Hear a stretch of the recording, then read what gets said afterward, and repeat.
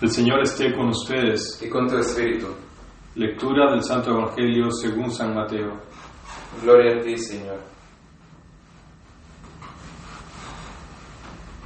En aquel tiempo uno de los 12, llamado Judas Iscariote, fue a los sumos sacerdotes y les propuso: ¿cuánto me dan si les entrego a Jesús?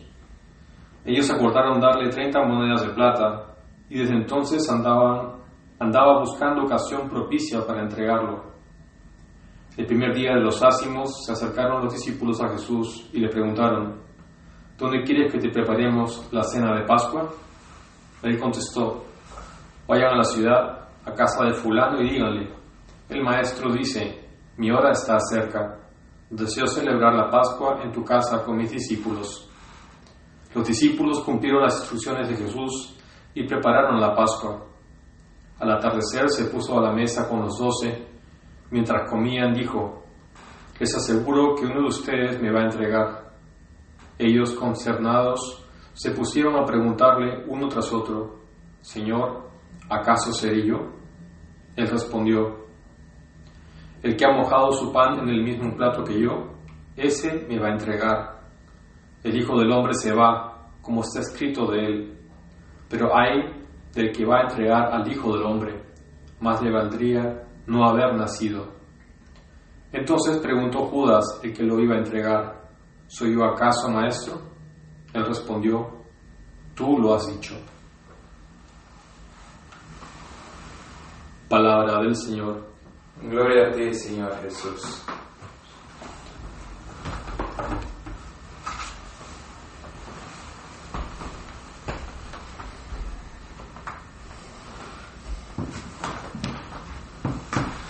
En cada misa, cada Eucaristía que celebramos, resuena la memoria de la traición de Judas en las palabras de Jesús: esto es mi cuerpo que será entregado por ustedes. El recuerdo continuo de esa traición, la traición de Judas, pero también las traiciones futuras después de la cena. En todos los tiempos, todas las edades, Jesús es traicionado, Jesús es vendido, especialmente por sus amigos, por nosotros, ¿no? Y la respuesta del Señor es siempre la misma. Él es entregado, Él es traicionado, pero Él se da, continuamente, totalmente. Se entrega sin reservas. No importa cómo actuemos sus discípulos, pero su respuesta es por amor, darse. Y Jesús siempre se está dando, continuamente y totalmente. Una vez más, la Iglesia, nuestra Madre, nos presenta el caso triste de Judas, y para entender un poco el contexto, ¿no? En el pasaje justamente anterior a esta lectura del Evangelio, vemos que Jesús está en la casa de Simón el leproso, y una mujer viene con un ungüento muy caro, un ungüento precioso, valiosísimo, probablemente valdría el trabajo de todo un año de esfuerzo. Y esta mujer viene y derrama totalmente este ungüento en la cabeza de Jesús. Esta mujer obviamente entendió lo que era el Evangelio, es decir, entendió que Jesús se lo merece todo. Esta mujer sabía lo que es el amor de Jesús. Él se lo merece todo.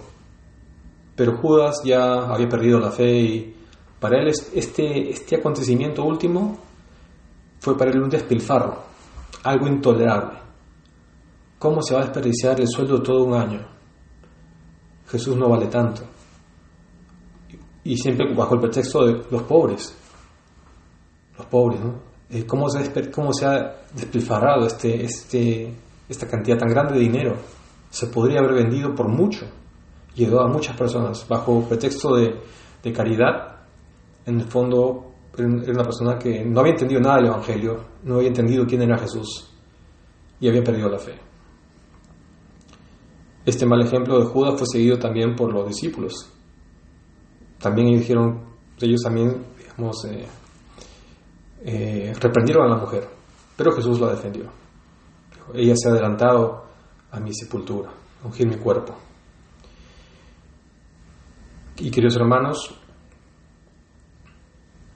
triste la situación de Judas, tristísima también de aquellos que lo imitan. Y ahí entramos todos, porque todos alguna otra vez traicionamos a Jesús, entregamos a Jesús por 30 monedas.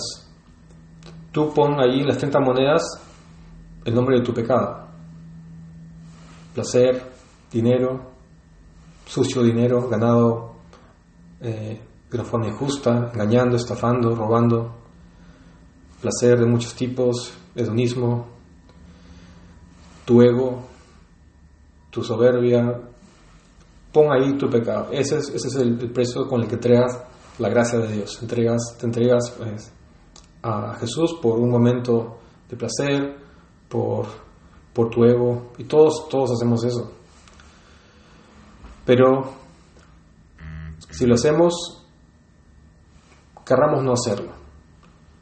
Rechacemos el pecado y pidamos al Señor que nos conceda el entender quién es Jesús y cómo se merece todo. Cómo se lo merece absolutamente todo.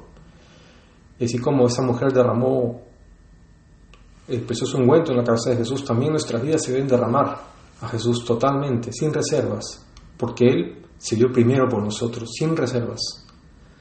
Y esa es la forma en que Dios ama, con la superabundancia. Fijémonos también en el ejemplo de los discípulos.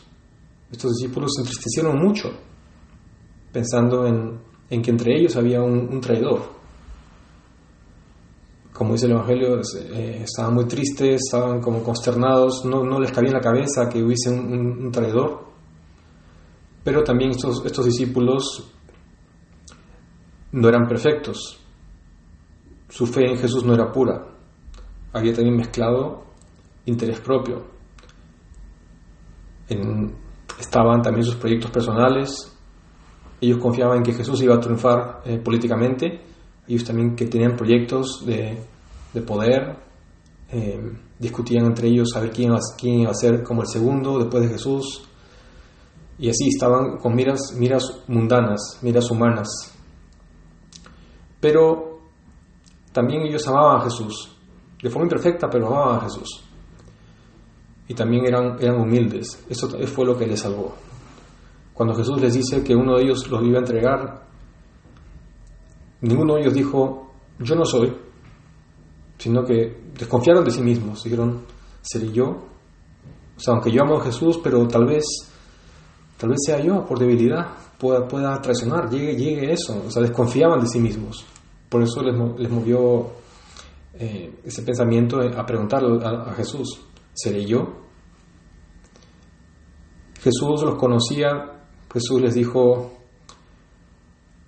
uno que se ha bañado no necesita bañarse de nuevo. Ustedes están limpios. Yo los conozco. Ustedes me aman. Yo sé que su amor y su cariño es sincero. Vamos a pedir al Señor pues que nos conceda un amor sin reservas a Jesús, que recordemos que Él se dio sin medida, que Él también, como dice este dicho, ¿no? Amor reclama amor, ¿no? Un abismo llama a otro abismo, un abismo de amor, un abismo de entrega reclama a otro abismo. Es decir, entreguémonos totalmente a nuestro Señor, que murió por nosotros, se entregó por nosotros. Que Él nos bendiga.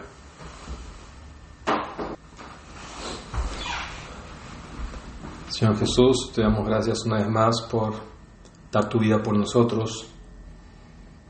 Aunque no podemos recibirte de forma sacramental, lo hacemos de forma espiritual. Te invitamos a nuestros corazones. Ponemos nuestras vidas delante de ti. Te pedimos, Señor Jesús, que nos renueves con tu gracia, que nos fortalezcas, que nos aumentes la fe, que nos aumentes todas las virtudes. Especialmente danos la capacidad de reconocer cuánto nos amas, de experimentar tu amor, un amor que nos enciende en deseos de amarte, de entregarnos a ti sin reservas, de ponerte a ti en el centro de nuestras vidas, nuestros corazones. Señor Jesús, te seguimos pidiendo por la gente que no te conoce, pedimos por la conversión del mundo entero, para que te conozcan, para que crean en ti, para que te amen, para que se den cuenta de cuánto, Señor, mereces ser amado sobre todas las cosas. Gracias, Jesús, por entregarte por nosotros.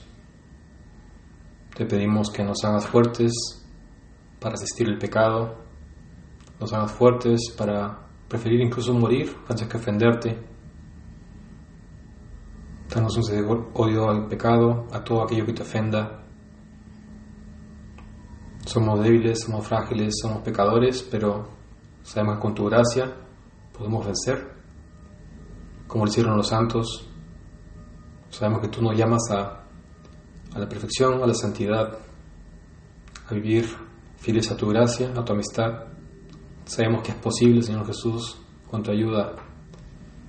Te pedimos que nos ayudes a ser fuertes en la lucha espiritual, a ser valientes, a ser generosos, y aumente en nosotros ese deseo de agradarte con todas nuestras vidas. Y todo esto lo pedimos por nuestra Madre. Rezamos juntos. Dios te salve María, llena eres de gracia, el Señor es contigo. Bendita tú eres entre todas las mujeres, y bendito es el fruto de tu vientre Jesús. Santa María, Madre de Dios, ruega por nosotros pecadores, ahora y en la hora de nuestra muerte. Amén.